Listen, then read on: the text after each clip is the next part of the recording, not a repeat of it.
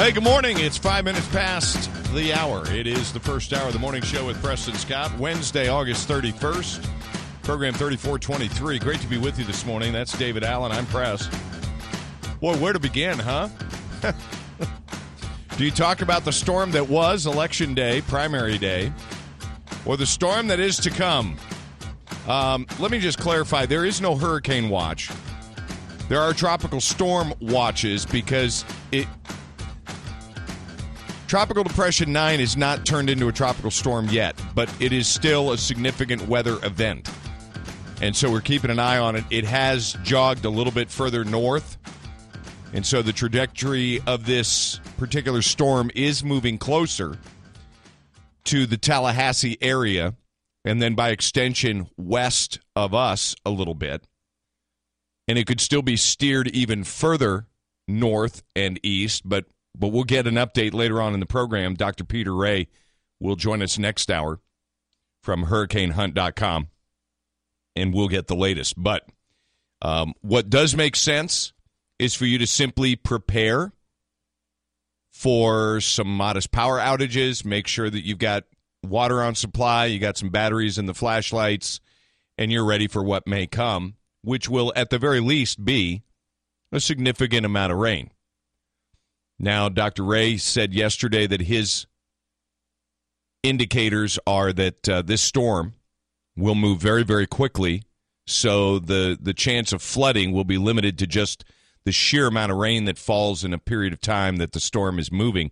He doesn't see any factors in the forecast that would cause the thing to stall, which, of course, leads to flooding. But still, to the east and south of us, as you get around the Big Bend, that's when you're looking at, right now, still the majority of the weather. But it has moved a little bit more towards the north. But it is not a named storm yet, and that's very important. While it still is a significant weather event, you know, even a tropical storm is a significant notch up from where we are right now. So we'll keep an eye on it, all right? Election stuff. Let me say this. Obviously, we cover a lot of areas. Your local news is getting you the results that are the most important locally. But on my blog page, if you just go to WFLAFM.com, keyword Preston, on my blog page, I've given you links to dig up whatever it is you want to find, whether you're in Bay County, Leon County, or looking at state results. There's some nuance, though. Always know that there are races. For example, the state attorney's race is a really interesting example. In this area, in the 2nd Judicial District, state attorney encompasses quite a few counties. And so if you look at it, the 2nd Judicial Circuit makes up a lot of counties. Jack Campbell lost Leon County, but he won the district. And so by fewer than 2,000 votes, Jack Campbell advances to the general election. It's interesting. There are seats like that all over. So if you want to see what's really going on with district or state races, multi-jurisdictional, multi-county races, you need to go to the Florida website, Florida Elections website, and I've got a link to it, so you don't have to fumble around trying to find the right one. I've also got a link for Bay County, and I've got a link for Leon County for those specific races for wherever you are, and you'll get the results. Though unofficial, they're officially unofficial. How about that? But Matt Gaetz is the Republican who advances to the congressional general election for District 1. In District 2, Neil Dunn edged Mary Thomas and will advance. Neil Dunn won Leon County. Not by much, by maybe a few hundred votes, but he won. Ken Sakaya comes in a distant third. But if you were to talk to Mary Thomas, she'd probably tell you enough to upset the apple cart. But Neil Dunn advances to the general election. Maybe not a big shock, but Al Lawson advances in the Congressional District 5. He swamped Corinne Brown. She's done. So we'll keep talking about the election results. Marco Rubio, a big winner. Patrick Murphy, a big winner for the U.S. Senate. 10 minutes past the hour. It's the Morning Show with Preston Scott.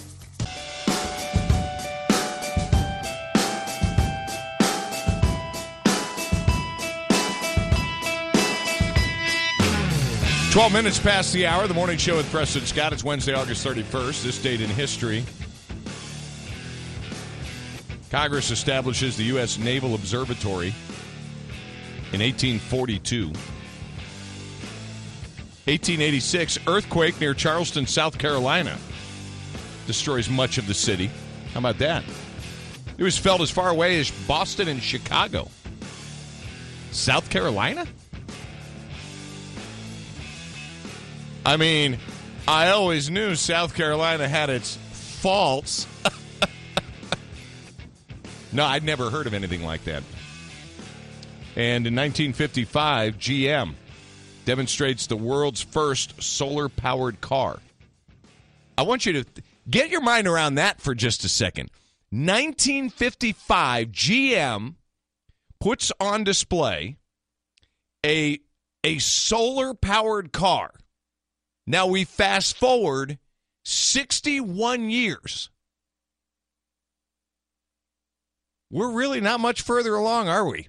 You think it was just a concept, though? Did it actually work? Just because it was on display doesn't mean it actually worked. 61 years. The lesson here is that while certainly it's improved a little to where we can power a solar hot water heater, and we can put an array in the middle of maybe hundreds, if not thousands of acres of land to generate a little bit of power, to power a small community.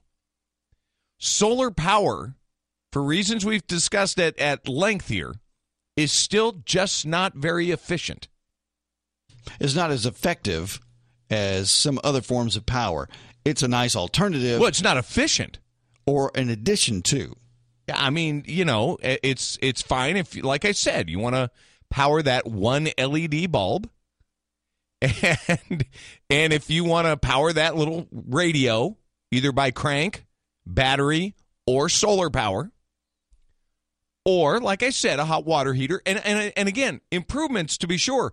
But remember, we came across a study and shared it that talked about the fact that just the sheer mechanics, the molecular mechanics of solar power make it remarkably inefficient, and that's not going to change because the science of the molecules is not going to change.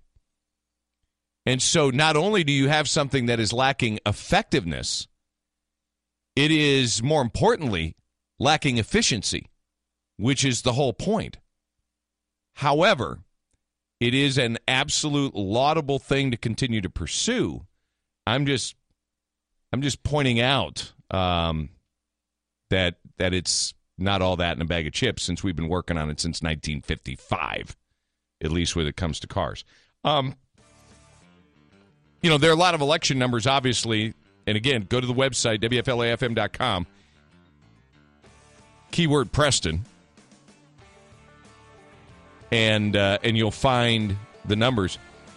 Yesterday morning, I don't know if you noticed, here in Tallahassee, T-Pain, who's a rapper from Tallahassee, his niece was stabbed and killed outside of Walgreens at 10-something in the morning, right on Tennessee and Ocala roads. Shut down one of the voting precincts for a while. That's following a shooting death of a woman the day before. Those crime numbers dropping? Ouch. 16 past the hour.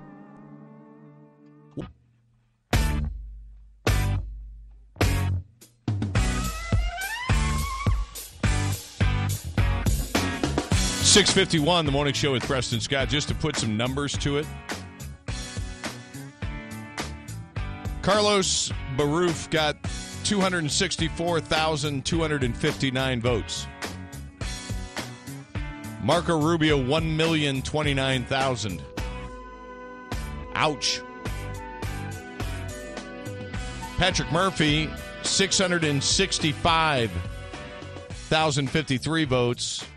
Next closest Alan Grayson, 199,703. Think about this for a second. You ever heard of Pam Keith? No. She was running in that race as well, along with a few others. Pam Keith had no money, no name recognition. No one ever heard of her. She got 173,000 votes. She came up just 26,000 votes short of Alan Grayson.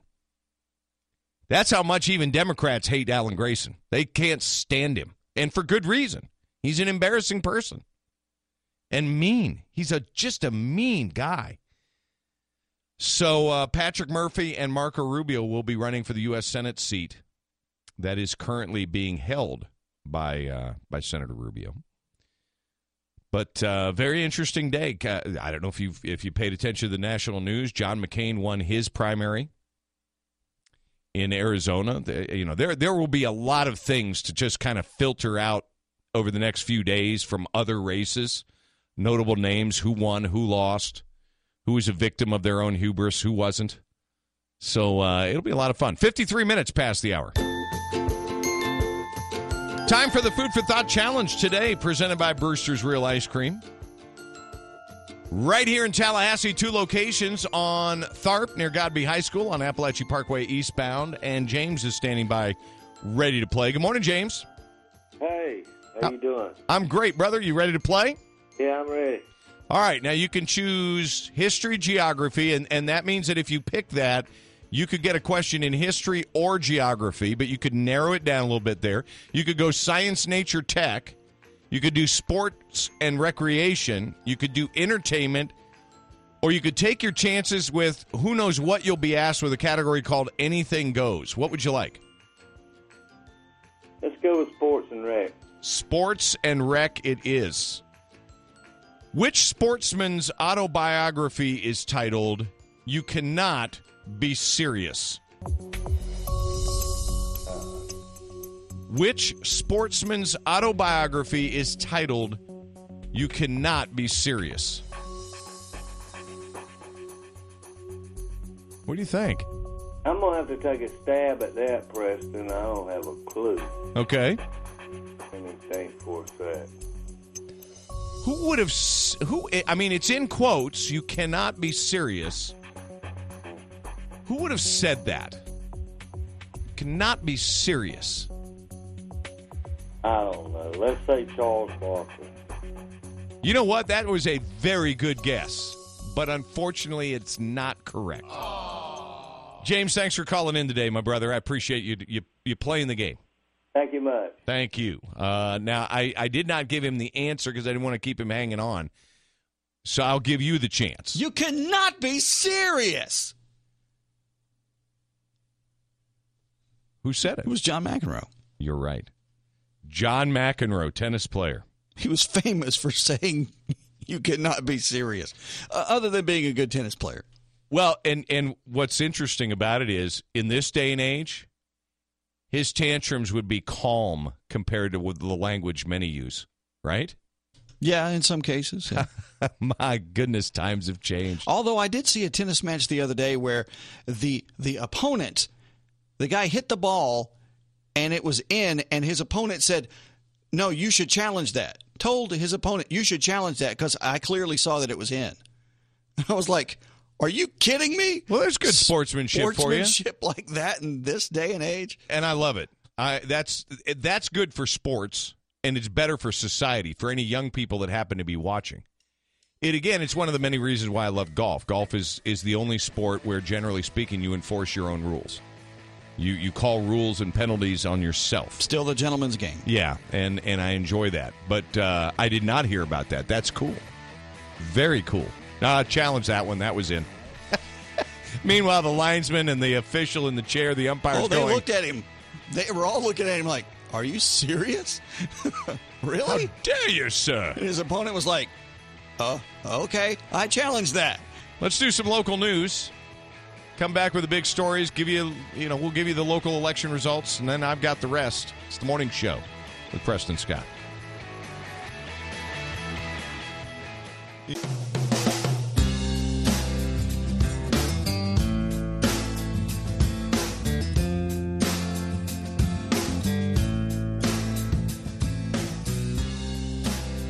21 minutes past the hour, the morning show with Preston Scott.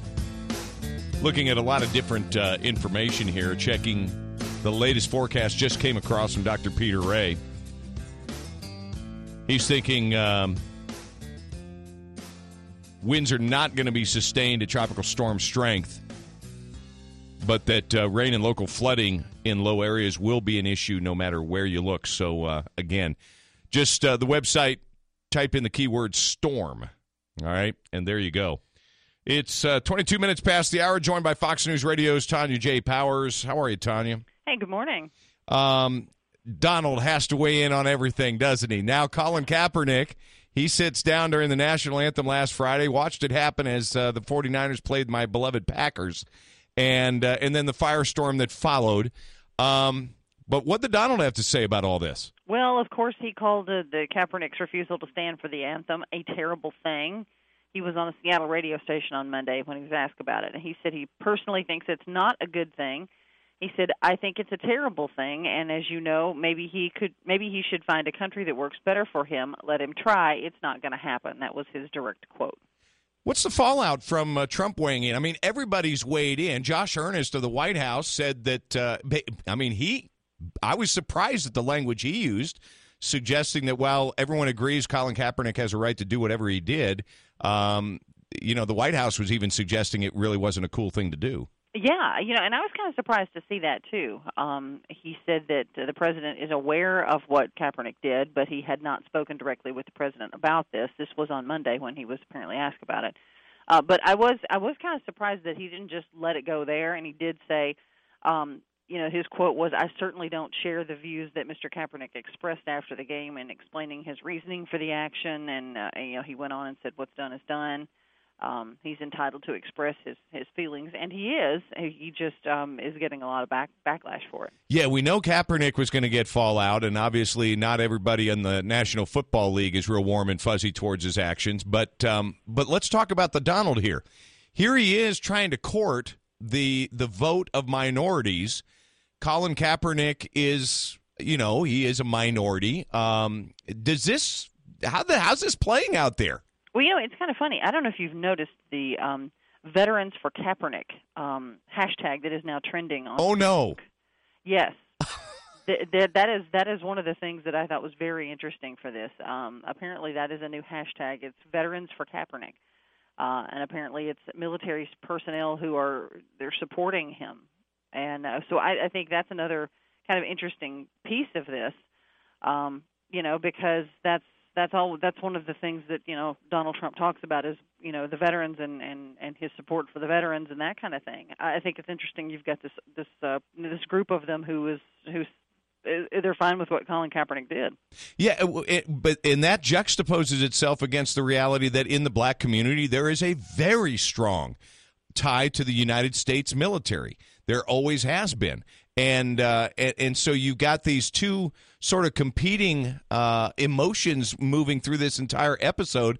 So is it too early to determine whether this has hurt the Donald or not?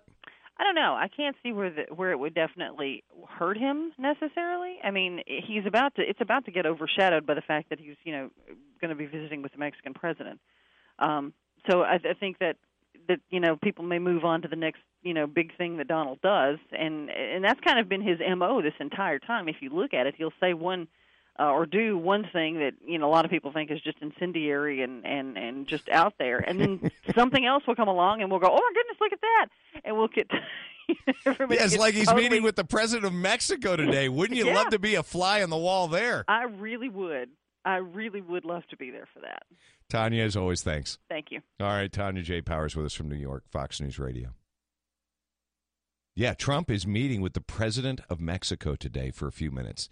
They will both make statements after their meeting, and no questions will be allowed.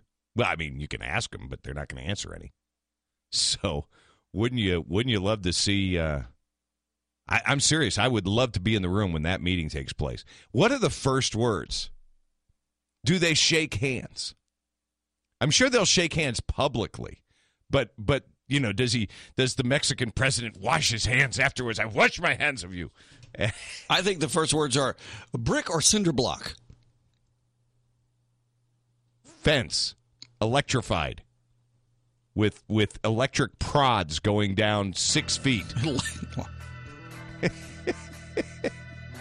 And I'm telling you, I still think your solution there is to just, over time, build the military bases along our southern border.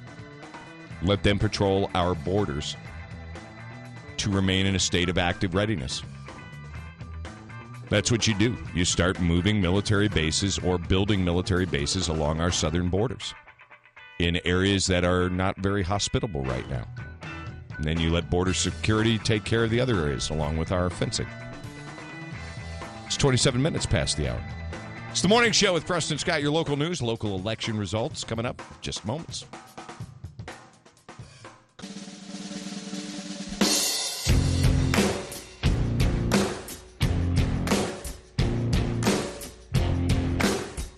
Just about 12 minutes past the hour, the morning show with Preston Scott, whether you're listening to us on terrestrial radio from east of Tallahassee all the way west to Destin and beyond. We appreciate it. From the Gulf to the borders of Alabama and up into Georgia.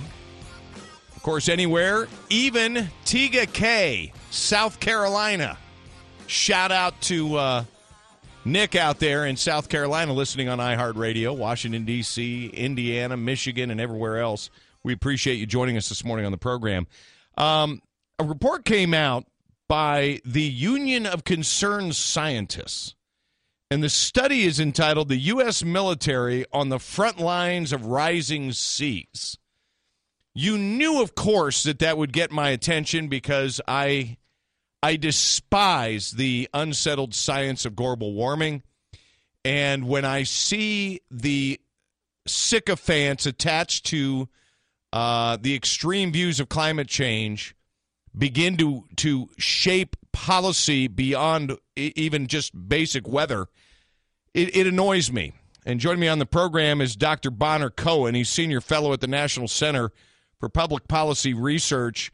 Dr. Cohen, when this report came out, what was your immediate reaction? Well, my immediate reaction as somebody who's familiar with what I will delicately refer to as the work of the Union of Concerned Scientists, I said, I smell a rat. And the rat turned out to be a rather large one and, in many respects, a rather predictable one. For our listeners, the Union of Concerned Scientists report says that U.S. military installations along the eastern seaboard and the Gulf of Mexico are at risk from rising sea levels brought about by, of course, global warming, also known as climate change. And what it does is it, quote-unquote, analyzes 18 installations stretching from Maine all the way down to Key West, then swinging west to the Florida Panhandle, where you are, over to Elgin Air Force Base. And the bases they looked at include such iconic names as the U.S. Naval Academy, the Marine Recruit Depot in Parris Island, South Carolina, the Washington Navy Yards, and so on.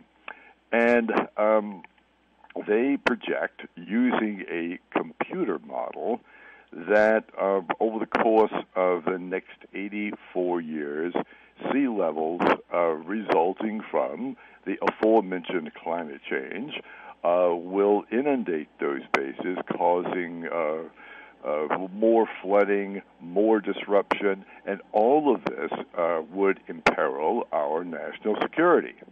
Well, there are a couple of problems with this. Problem number one, of course, is this isn't based on climatological observations, but rather on computer models, models which can and are easily manipulated to produce the desired result. It's the old thing that's been known to modelers for a long time. Garbage in, garbage out. That's not just modelers. I think any one of us that has a rational mind and has ever raised a teenager knows that model. Oh, God, yes. And having been a teenager, but not necessarily a model, I can assure you I figured that one out, too. So, but the interesting thing about all this is the whole issue of rising sea levels.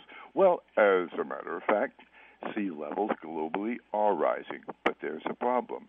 They have been rising for approximately 19,000 years. Beginning with the melting of the great ice sheets that presaged the end of the last ice age. Wait a minute. Dr. Cohen, that's just not possible because America's only been around a little bit more than 200 years, and we all know that there's nothing bad that ever happened until America was born. That's right. There was absolutely no prehistory to the United States. Somebody waved a magic wand, and we came from no place. All that said, the Earth is around 4.5 billion years old. And over the course of the last 2 million years, which in geological terms is a blink of an eye, we have had 5 very severe ice ages and 12 less severe ice ages for a total of 17 ice ages, which means that on 17 different occasions, the world cooled off so much that giant sheets of ice formed at the North Pole, stretched south. In the last case, as far south as Kentucky, those ice sheets were 2 miles thick in some places. And then on 17 different occasions, for reasons we quite honestly do not understand, those ice sheets melted. Dr. Cohen, stand by for just 1 second. We have to take a quick break. We're going to come back and talk some more.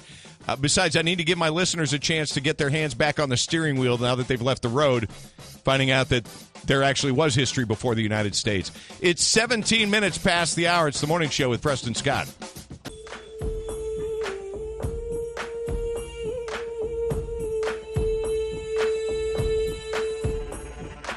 "22 minutes past the hour." Joining me this morning on the program for a few more minutes, Dr. Bonner Cohen. He serves as senior fellow at the National Center for Public Policy Research, and we're looking at a report from a group of concerned scientists that believe the military ought to be battling global warming and not so much worried about the things that matter most. Is that really the bottom line here? Oh, yes, it is. What they suggest in the article, what you suggest in their quote-unquote study, is that Congress and the Pentagon devote more resources to combating climate change. Here again, the bases along the eastern seaboard, the Gulf Coast, these people have been dealing with what we will refer to as inclement weather for a long, long time. They have institutional knowledge of the kinds of problems that they come, and they are prepared for it. They have dealt with hurricanes, they have dealt with nor'easters, they have dealt with floods, with erosion, all the things that come when you have a base that's close to the coast. But the real purpose of this whole exercise, of course, is to scare the bejesus out of us, so that we will take measures that we otherwise would not take, and to scare the American people into believing that climate change poses a threat to our national security, and that we should redirect our resources away from doing the things that we should be doing in the direction of doing things that we actually should not be doing.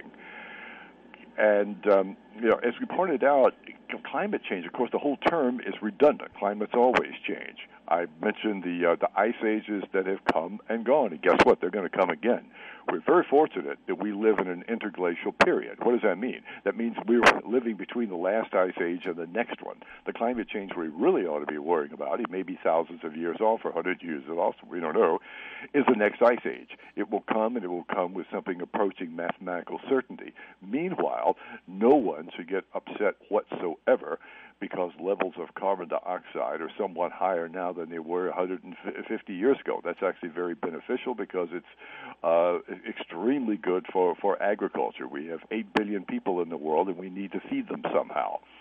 So the real message here is don't allow yourself to be stampeded by people whose sole purpose on earth is to scare us into doing things we otherwise wouldn't do, so as to send more power to the federal government in Washington, D.C., where I am. Believe me, you don't want to send anybody, you don't want to give these people up here any more power than they already have, to micromanage our lives. That is what the whole climate issue is all about. Actually, it has nothing whatsoever to do with the climate. The climate is simply serving as the pretext for people who want to seize control, concentrate decision-making authority over energy and everything else they can get their hands on in Washington, D.C. It's a giant power grab. Well, it's no different. Why should climate change be any different than Obamacare, health care? It's not about health care. It's about power. It's about control, and this is just another area where the federal government is trying to assert itself. Dr. Cohen, thanks so much for your insights this morning. I greatly appreciate your time, sir. Well, thank you very much for having me. I enjoyed it. Thank you very much. Dr. Bonner Cohen, again, with the National Center for Public Policy Research, Senior Fellow, something that's probably not on the map of many of you until now. Again, Congress being challenged to redirect assets when a group of ne'er-do-wells put out a study that has no scientific backbone whatsoever, but it's politically correct. It fits the narrative being constructed by policymakers, starting with the president. People like Al Gore. And I will just continue to remind you, the predictions of Al Gore in his movie, Inconvenient Truth, have inconveniently, for him, been all wrong. 27 minutes past the hour. Let's do some local news, some local election returns, and more as the Morning Show with Preston Scott continues.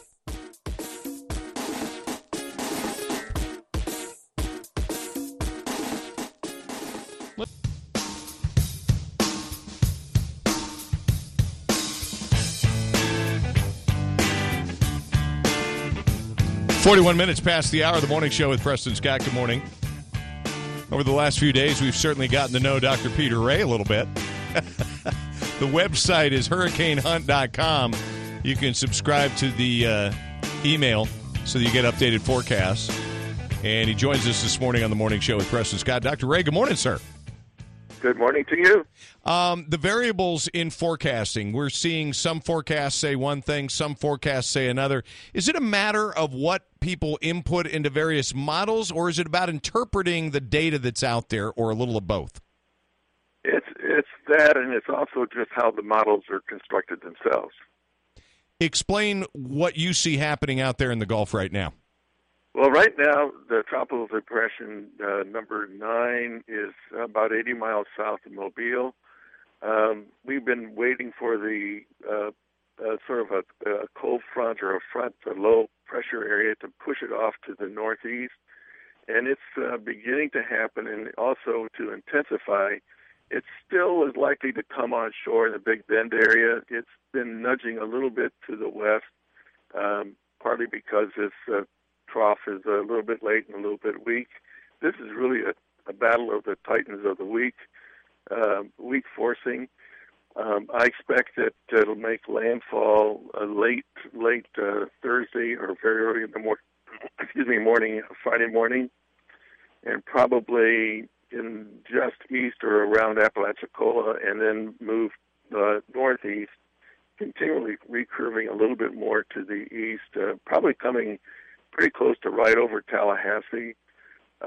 It'll be a tropical storm, very likely, although it's not that yet. It's far from that, actually, at this point. But it's likely to get to be a weak to moderate tropical storm and start to die at landfall. And I expect in the Tallahassee area, for example, there to be winds, sustained winds about 35, 40 miles an hour or less, and gusts up to maybe 50 miles an hour, which would be kind of rare, but gusts in that neighborhood. And the seas to be disturbed from essentially Apalachicola east. Now, there's a possibility that if this front doesn't exert enough pressure to move it to the east, that it could come in on the closer to Apalachicola, or even on the west side of it. That's not likely, but it is definitely possible. Most of the high seas will be confined to the Bay Area between Apalachicola to the east, but to Panama City, I think being an awareness would be for the possible higher surf and winds. Dr. Would be likely. Dr. Peter Ray with us, hurricanehunt.com, the website. Dr. Ray, are we likely to see a lot of rain preceding the heavier winds? Because, as you know, here in Tallahassee, you get heavy rains with such a heavy canopy of trees here. They topple pretty quickly if the ground's overly saturated before the winds come. Yes, that's true, and I think that is the biggest threat in the Tallahassee area is damage to trees, and the fact that, as you said, I mean, Hurricane Kate in '85 was 40 miles west of Tallahassee, and everyone knows there's like pickup sticks in Tallahassee. So tree damage and winds, the gusts and the tall pine trees are probably the biggest threat to Tallahassee. Dr. Ray, as always, thanks very much for the information. We'll be following your updates. Thanks for the time this morning. You're very welcome. Thank you, sir.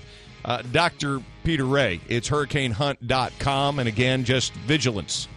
This storm has jogged a little bit to our direction, and looks like we're definitely going to get hit with some rain, and now the increased possibility of some heavier winds, too. So just stay tuned. Remember, Operation Stormwatch, you just go to our website, type in storm in the keyword search. 46 minutes past the hour.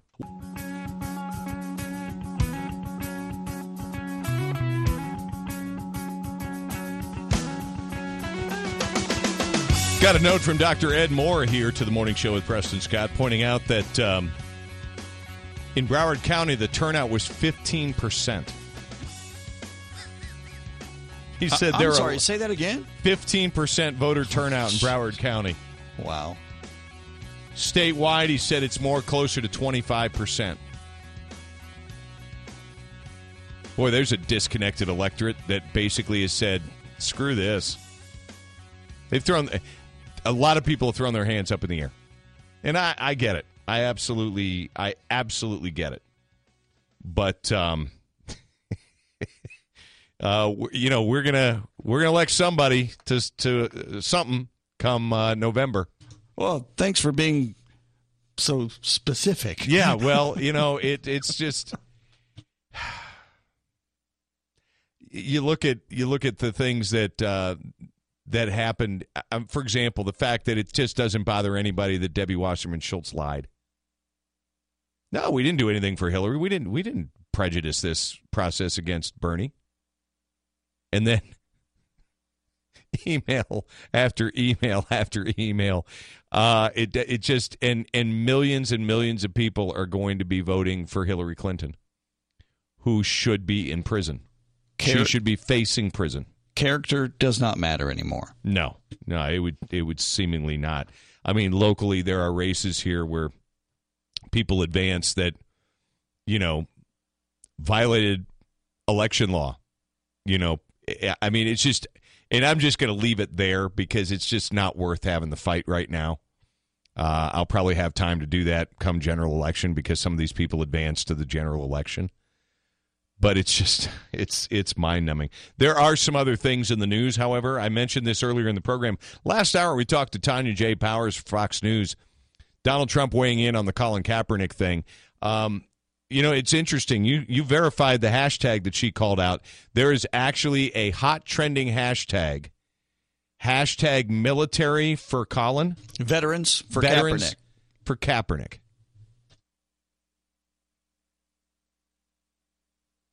Unbelievable. That's just mind-numbing. Here's the revelation, though. It's interesting that his conversion to social activism, when before it was almost always about his football. And if you remember, Colin Kaepernick showed off his tattoos, his pro-Christian alliance on his tattoos, the importance of the meaning. And he's now courting Islamic religious beliefs. And it has to do with his romancing of a hip-hop DJ of Egyptian descent known as Nessa Diab. That's her name. He began dating her July 2015, and immediately thereafter, his social posts began to change. He began to honor people like Assata Shakur, a cop killer, Black Panthers founder Huey Newton, Malcolm X, Nation of Islam leader. 31 of his last 42 posts have gone in a very different direction. In fact, it's said here in the article, and this is a Fox News article here, that He was fasting during the Muslim holiday of Ramadan. And so, Kaepernick might be in the midst of some kind of conversion here. And you wonder where a guy like this could go if he keeps spinning in the wrong direction, and it is the wrong direction.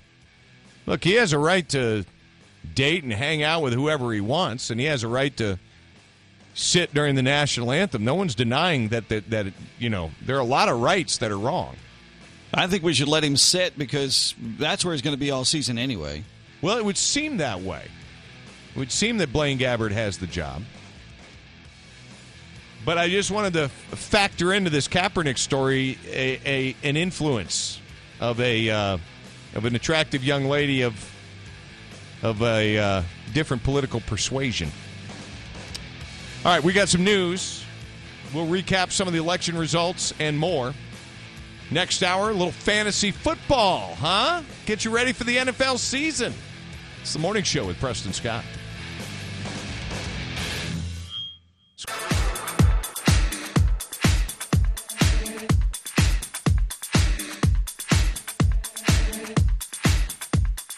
Coming up to 12 minutes past the hour, it's the Morning Show with Preston Scott. Great to be with you this morning.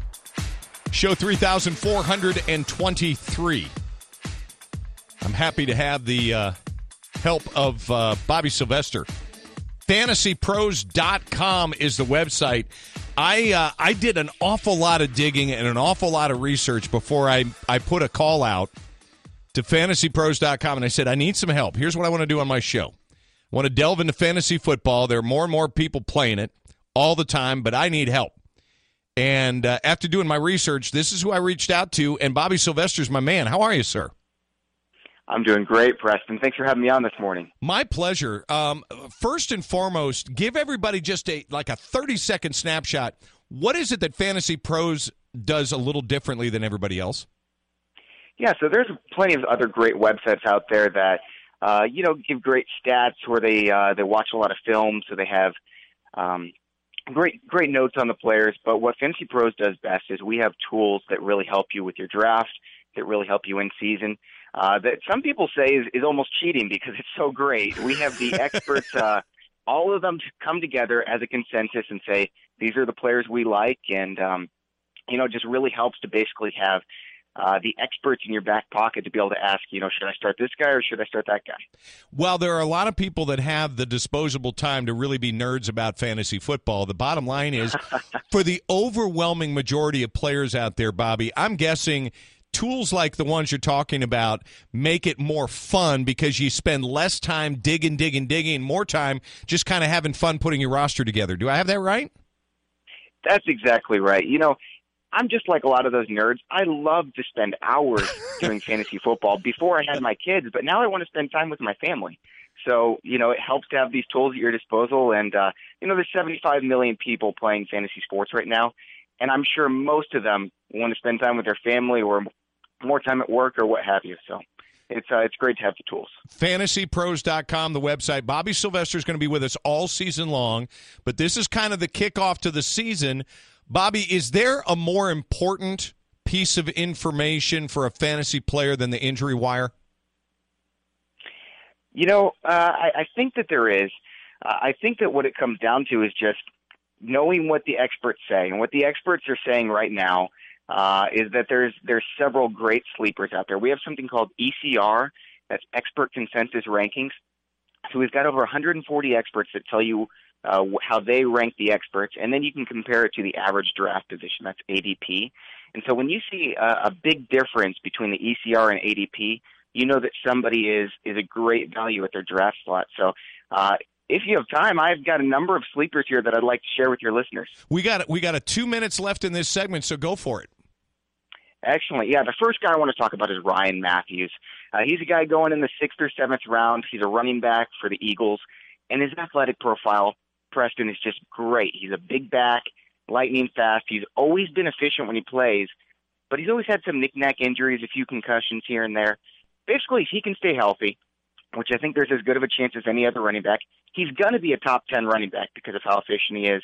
He's being drafted among number 21 among running backs, and frankly, that's a risk I'm willing to take. So you're liking Ryan Matthews of the Eagles? Yeah, Ryan Matthews of the Eagles, that's right. Okay. Another guy's probably going to hit home for you guys, being from right around Florida State. Jameis Winston is my favorite backup quarterback this year. Look, he had Dante Dye as his number one wide receiver a couple weeks last year, and he still passed for over 4,000 yards as a rookie. He's going to get better with Mike Evans in the offense and Doug Martin and Charles Sims. That's going to be a great offense this year, and I actually have the Buccaneers making the playoffs because their offense is going to be so dynamite. So Jameis is your backup quarterback. That's right. I wouldn't even mind having him as my starting quarterback. I trust him that much this season. Bobby, stand by. When we come back, a couple more sleepers, and then we're also going to talk about draft strategy in general. Bobby Sylvester, fantasypros.com is the website. And our guest this morning on the Morning Show with Preston Scott. Bobby, hang tight.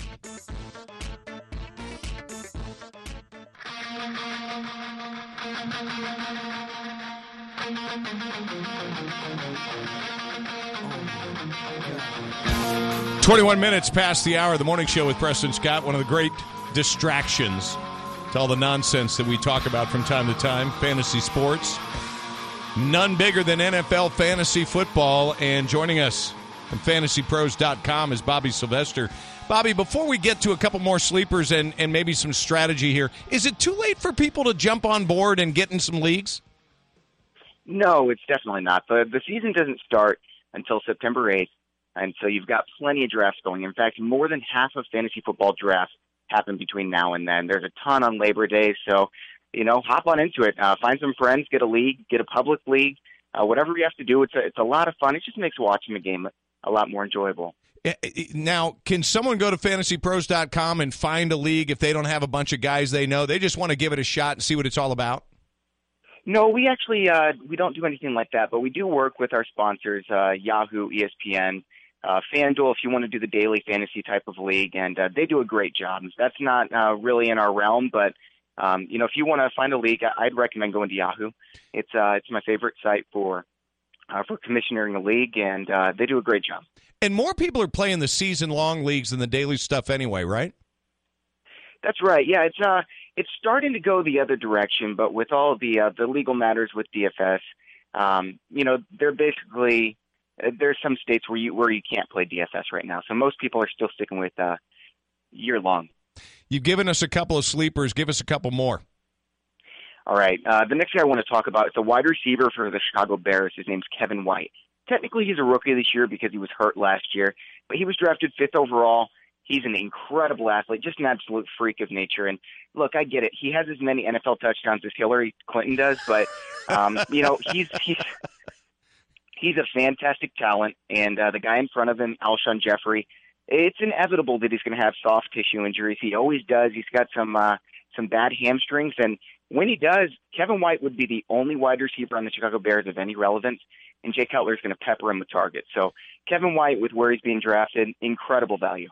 Can they keep Jay Cutler upright enough to let him throw the football, though? That offensive line is in bad shape, but he's a pretty durable guy, and frankly, if Jay Cutler is not there, their backup quarterback is probably just as good, let's be honest. All right, for the people listening right now that are new to the thing, want to give it a try, maybe they're novices, what kind of draft strategy do you advise people that are new to the fantasy sports realm? I always tell people, take a lot of running backs and a lot of wide receivers, especially early. You can wait on quarterbacks, you can wait on tight ends, because the difference between the first quarterback and the 13th quarterback, like I was talking about Jameis Winston, is really not that big of a difference. So I always tell people, don't draft a backup tight end and don't draft a backup quarterback. Think about it this way. If you've got a quarterback on your bench who's projected for between 14 and 17 points, there's always someone on the waiver wire that you can pick up who's projected for 16 points. You're really not making up that much of a difference in points above replacement, which is a stat we like to use in the value-based fantasy world. And you can pick up a backup running back who, yeah, I get it. He's a backup running back. He's not gonna play. But imagine Spencer Ware, for instance. You've got Jamal Charles in front of him, who, look, he's a great running back, but he has a lot of injury issues. And if Spencer Ware gets on the field, he's going to end up being worth more than your backup running back in just 1 week. And he's probably going to play 4 or 5 games this year, maybe even 13 or 14, depending on what happens with injuries, because running backs do always get injured. So I recommend filling your bench with high-end backup running backs like Spencer Ware, Charles Sims, Alfred Morris, and Jerick McKinnon. Bobby, last question. As a Green Bay Packer fan, I'm not a fantasy sports guy in terms I've never played in the leagues. I know people that just basically draft their team. But I have to ask about. I've got to ask about Jordy Nelson. What are the experts projecting from him coming back from such a big injury? The experts are a little bit nervous on Jordy Nelson compared to where he's being drafted. And Jordy Nelson is an underrated talent. People don't realize how good he is when he gets on the field. But the fact of the matter is he's 31 years old. He's coming off a major injury. And while people like Adrian Peterson have made it look like no big deal to come back from that injury, it's a tall task.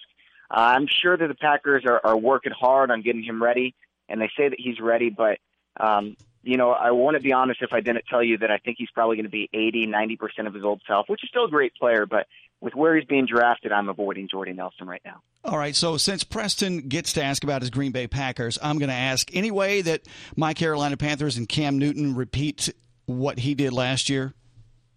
They're not going to win that many games, and Cam Newton, I don't think he's going to be the top fantasy quarterback because he's due for touchdown regression. The rates that he was putting up touchdowns, rushing and throwing the ball, he's not going to be the same fantasy player. He's probably still going to improve in other aspects of the game, especially with getting Kelvin Benjamin back. Devin Funchess is really improving. But also the Panthers, they lost Josh Norman. Pro Football Focus says that the Panthers have the worst secondary in the NFL now that Josh Norman is gone. And I'm not so sure that they're going to win the division. They will almost certainly make the playoffs, but that's a real tough division this year. So I do think the Panthers will make the playoffs, but I don't really think they're Super Bowl contenders this season. Bobby, I look forward to our regular visits on Wednesdays. Thanks so much for the time this morning. Thanks, Preston. Have a great week. Thank you, sir. Bobby Sylvester, good man. FantasyPros.com. There you go. They're not in it for the leagues. They're in it to give you intel. 27 minutes past the hour.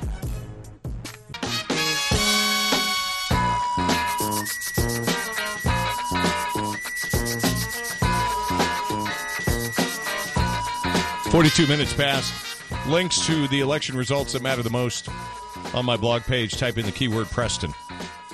Simple as that. Voter turnout in the northern part of the state seemingly better than the south. Broward County, 15%? Holy tomatoes, why even bother? 30% in Bay County, 32% Leon County. Election results to the local races are found on my blog page, as well as a link to the state races, some other congressional races, not just Debbie Wasserman Schultz in District 23. Who cares? Okay, I know people in District 23. Well, I mean, do they? I don't know. It's just... You sound like somebody from Broward County. Who cares? I'm so concerned at how little character matters anymore. I mean, Debbie Wasserman Schultz has spent 8 years rigging everything inside the Democrat Party for Hillary Clinton. Everything. And then lied about it. Anyway. Look, we're debating... And many of us are not even debating. Many people just think that anybody should be able to use whatever bathroom they want to use. So they couldn't care less about lying at this point. Matt Gaetz wins the Republican nomination to run for District 1 congressional seat. He will run against Jeff Specht, the Democrat nominee. Neil Dunn advanced over Mary Thomas by a mere 1,700 votes. Neil Dunn won Leon County because Ken Sakai and Mary Thomas split the vote.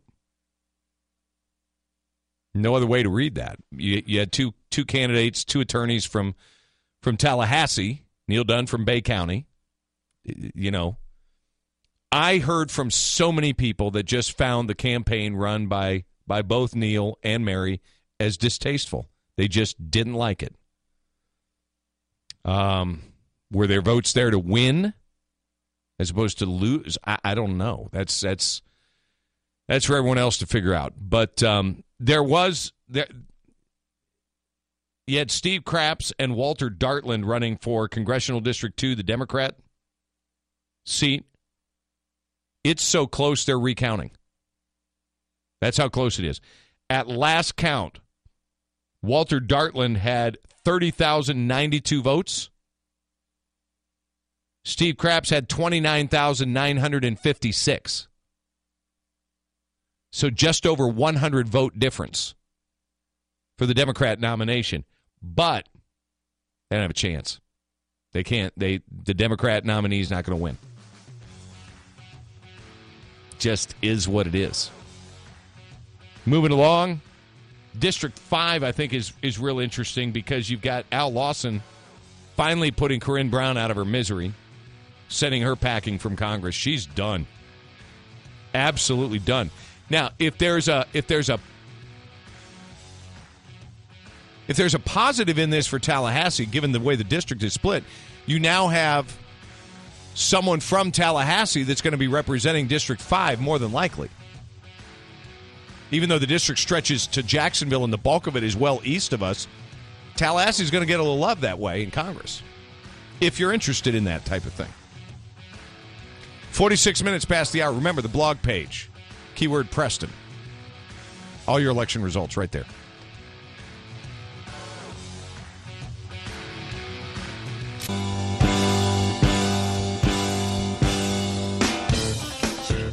Woo! 51 minutes past the hour. The morning show with Preston Scott. Good morning. Thanks very much for joining us. Joining us from the Weather Channel is meteorologist Terry Smith. How are you? I am doing well. How are you doing? Well, I'm going to rely on you to tell me that. I mean, storms, how dare they not do what we expect them to do? This one is reminding me of the Heinz ketchup commercial. That you remember the long time ago, Anticipation? Oh, my goodness. Sit there and wait and wait and wait. Yeah, where's Carly Simon when you need her? Exactly. That's what this thing's reminding me of. It's still a tropical depression. Hurricane hunters have been out there this morning, and winds have not yet gotten to the point where they can say it's a tropical storm. We continue to expect that to be the case. We're seeing indications that the shear will be a little bit less of an issue, and so we expect that it will get organized. It's just puttering around, though, down there in the southeastern Gulf. So slow-moving storm over the warm, open waters of the Gulf with less shear usually means rapid intensification, especially this time of year. And that's what the Hurricane Center is thinking. That's what we're thinking. I expect we will have a tropical storm Hermine here sometime before the afternoon. But it's defied us before. It could defy us again. But I really do think we're going to be dealing with stronger winds, heavy rain, headed toward the Gulf, headed our direction, actually, today. But really, I don't think we'll feel the impacts of this until perhaps sometime during the day tomorrow and tomorrow night and then into Friday. And it should make its way fairly quickly across the panhandle. So Thursday night and Friday, I think that's going to be the worst of it. National Hurricane Center has, or our National Weather Service, I should say, has upgraded what was once a tropical storm watch for us now to a warning, meaning that they expect that we will begin to feel those tropical storm conditions within the next 24 hours. Terry, obviously, the longer that little front that was supposed to start pushing this thing to the east a little bit more, the longer that delays, the more this thing's going to just start bearing north, which means the cone of this could spread as far west as, say, Panama City and the area surrounding Panama City, correct? Yes. The longer it does take, and the more of a westward impact we will see. Now, there's a couple of things to keep in mind. One is right now is a large tropical depression. It's got a very large wind field, a large area of rain. So, the pinpoint, the center of the cone is, where we tend to kind of focus our attention, but we really need to keep it much broader than that because I think the impacts of whatever heads our way, tropical storm or possibly a hurricane, it could intensify to a minimal hurricane before it makes landfall. That's going to be a very broad area on both sides of the center of the storm. So, yes, for people with interests along the Gulf Coast as far as Panama City or perhaps even just a little bit further west than that. I would be on alert, even though you're on the western edge of any area of concern at the moment. Should it shift slightly westward, which it has done since this time yesterday, it could have a greater impact than what we're currently thinking. Terry, as always, thanks for the time. We appreciate it. Always a pleasure to be with you. Thank you, Terry. Terry Smith with us this morning from the Weather Channel, your latest news. So keep up to date. Remember the website. Type in the keyword storm. Time for the morning show 180. Look back at the radio program in 180 seconds or less. Really, this show revolved around three things. Election results. Go to my blog page. Type in the keyword Preston. The possibility of a tropical depression becoming a storm, maybe a minimal hurricane. Type in the keyword storm. And NFL fantasy football, baby. That's right. We had you covered, all three of them. Fascinating things everywhere. Fantasy players that drafted Teddy Bridgewater crying this morning. Boy, what a shame. That's a really, really nice young man. Hard worker. Quarterback for the Minnesota Vikings. Done. Apparently it was a non-contact injury in practice and horrific. As in, they canceled practice 30 minutes in. It was that bad. The team was traumatized by what they saw happen to Teddy Bridgewater's knee. He's done for the year. It's just, wow. Whew. Feel bad for that kid. He's a good guy. Anyway, tomorrow on the program, Steve Stewart will join us. We've got Dr. Steve Steverson, Pause for Thought.